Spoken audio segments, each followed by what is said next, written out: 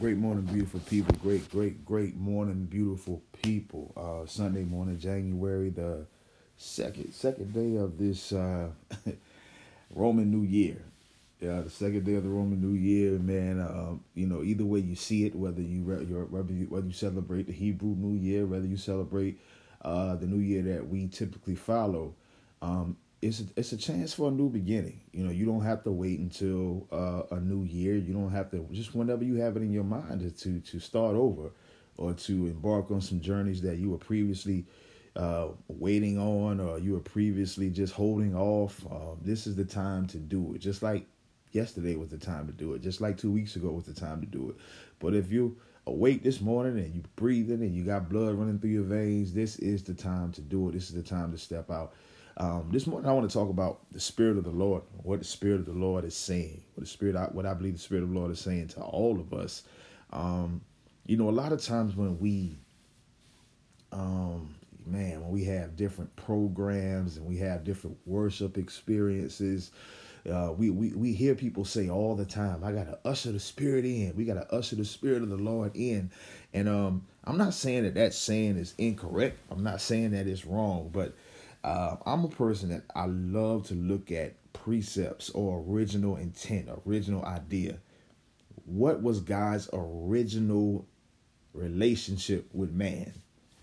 Adam, if you go back to the book of Genesis, Adam never prayed. Adam never even worshiped. Adam never sang a song. Adam never did any of this thing. And I'm not saying any of this stuff is wrong, but I'm trying to prove a point. Adam was in such a close relationship with God.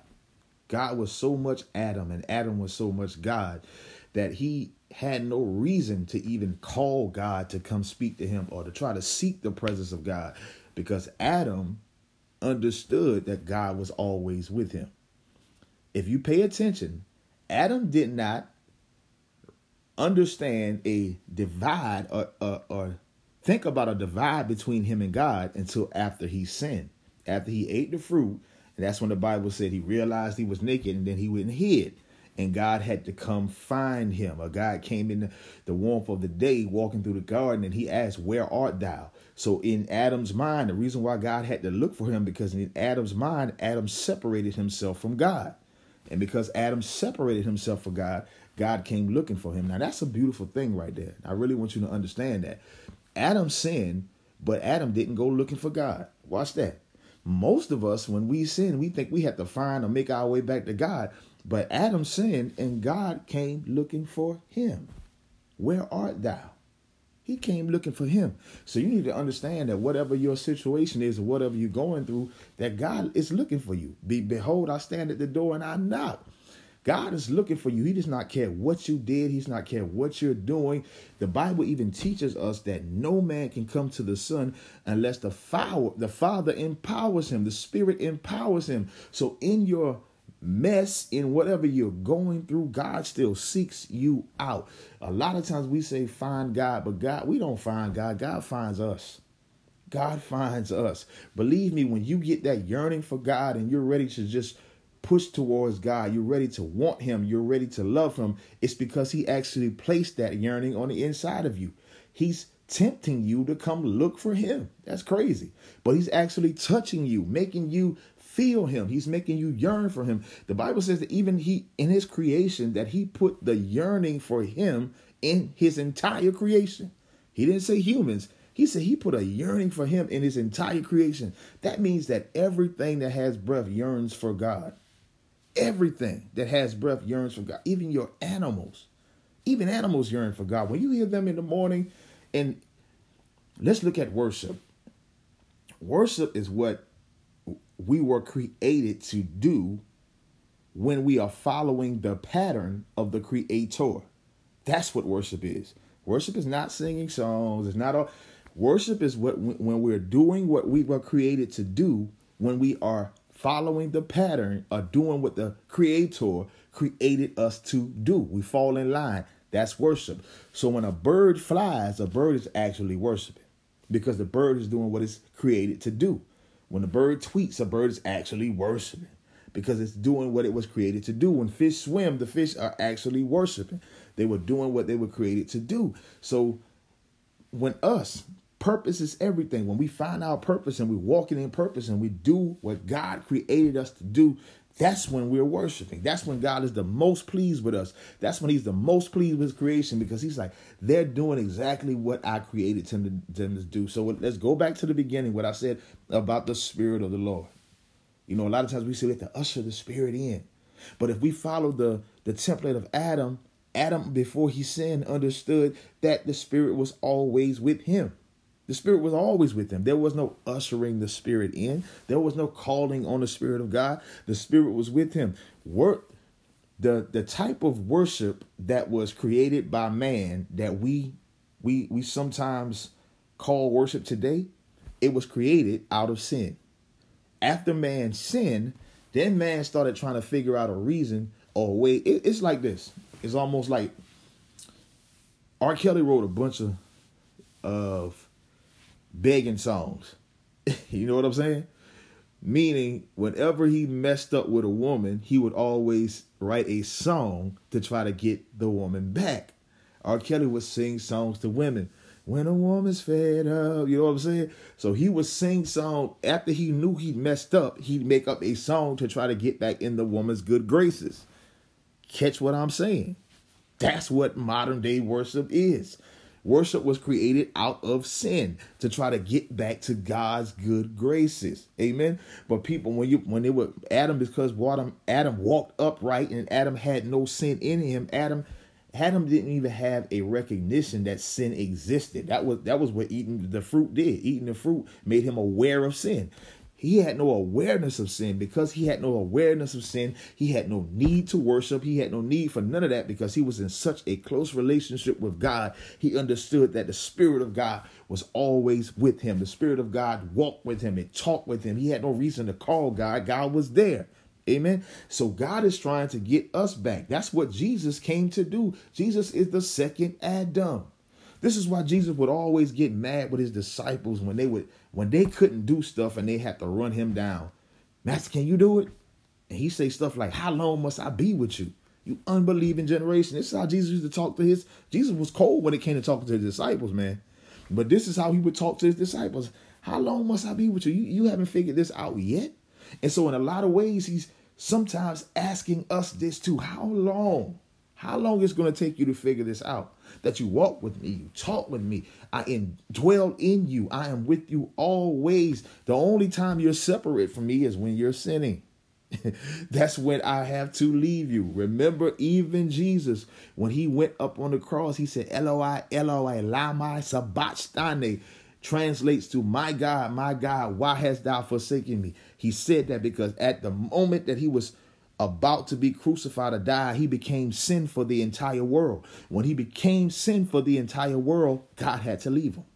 Therefore, my God, why hast thou forsaken me? Because no flesh can inherit the kingdom of heaven. Sin cannot even be in God's presence.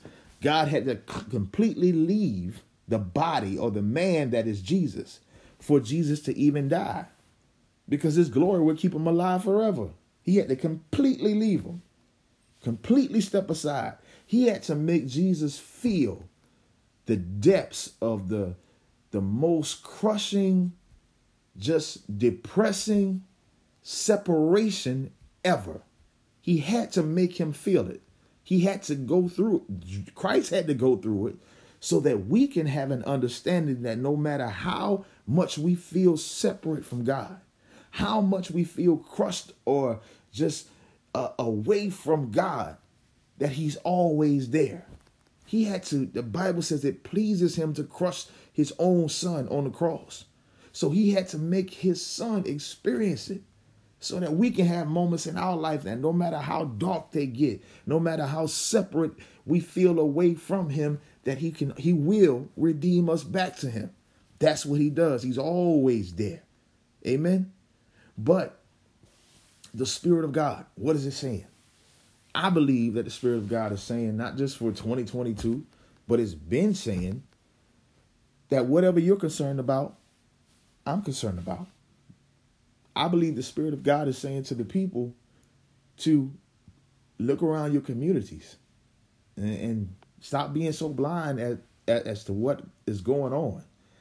Stop just saying to yourself, well, it is what it is. And we can't do nothing about it, so we're just waiting on Jesus. We waiting on that old good by and by when he comes and gets us and pulls us out of this cruel world.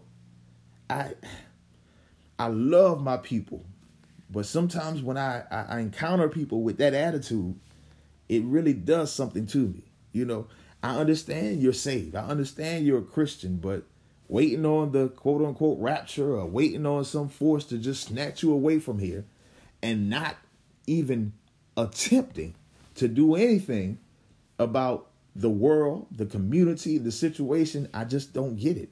I really don't get it, because that's not biblical. The spirit of the Lord always talked to the people concerning their communities.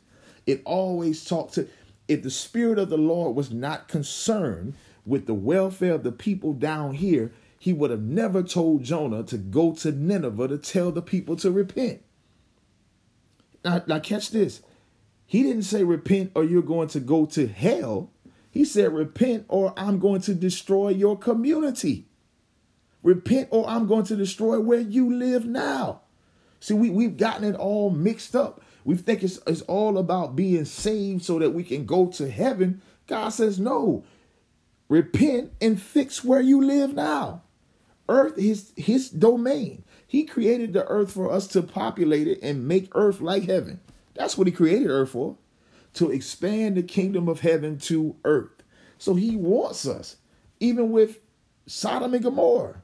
He says, if you find a righteous one, told Lot, if you find one righteous person, I won't destroy it. I won't destroy the kingdom here. Lot, Manning, Somerton, Sodom and Gomorrah. I won't destroy that kingdom here. It's not about some by and by. It's not about some other world. Repent and I will allow the kingdom here to thrive and to live on. We've gotten it mixed up. The Spirit of the Lord speaks to us concerning our communities, concerning our children, concerning our generations. I just wonder, man, because a lot of times we get in a position where we're quote unquote ushering it in the Spirit, and all we're saying is get the music right.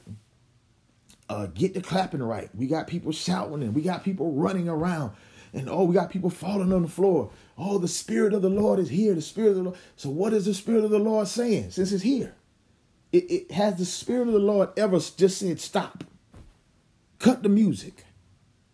Because somebody sitting in here is about to go out and find when they get home that their child has murdered somebody in the community. The Spirit of the Lord ain't never say that. The Spirit of the Lord ain't saying, stop, cut the music. Don't even preach today, but talk to the people. Because somebody in here is broken. And there's a couple in here right now that's battling domestic violence, domestic abuse in their own house. But they're sitting in this church right now, and they're going to go home and tear their house up when they leave. The Spirit of the Lord ain't never say that. The Spirit of the Lord has never told you to address what's going on in your community, what's going on with your children, what's going on with everything that's around you. All it's telling you to do is shout. All it's telling you to do is dance. I just have to question, are we really, really hearing the Spirit of God? God bless you. I love you. But think about it, man. Think about it.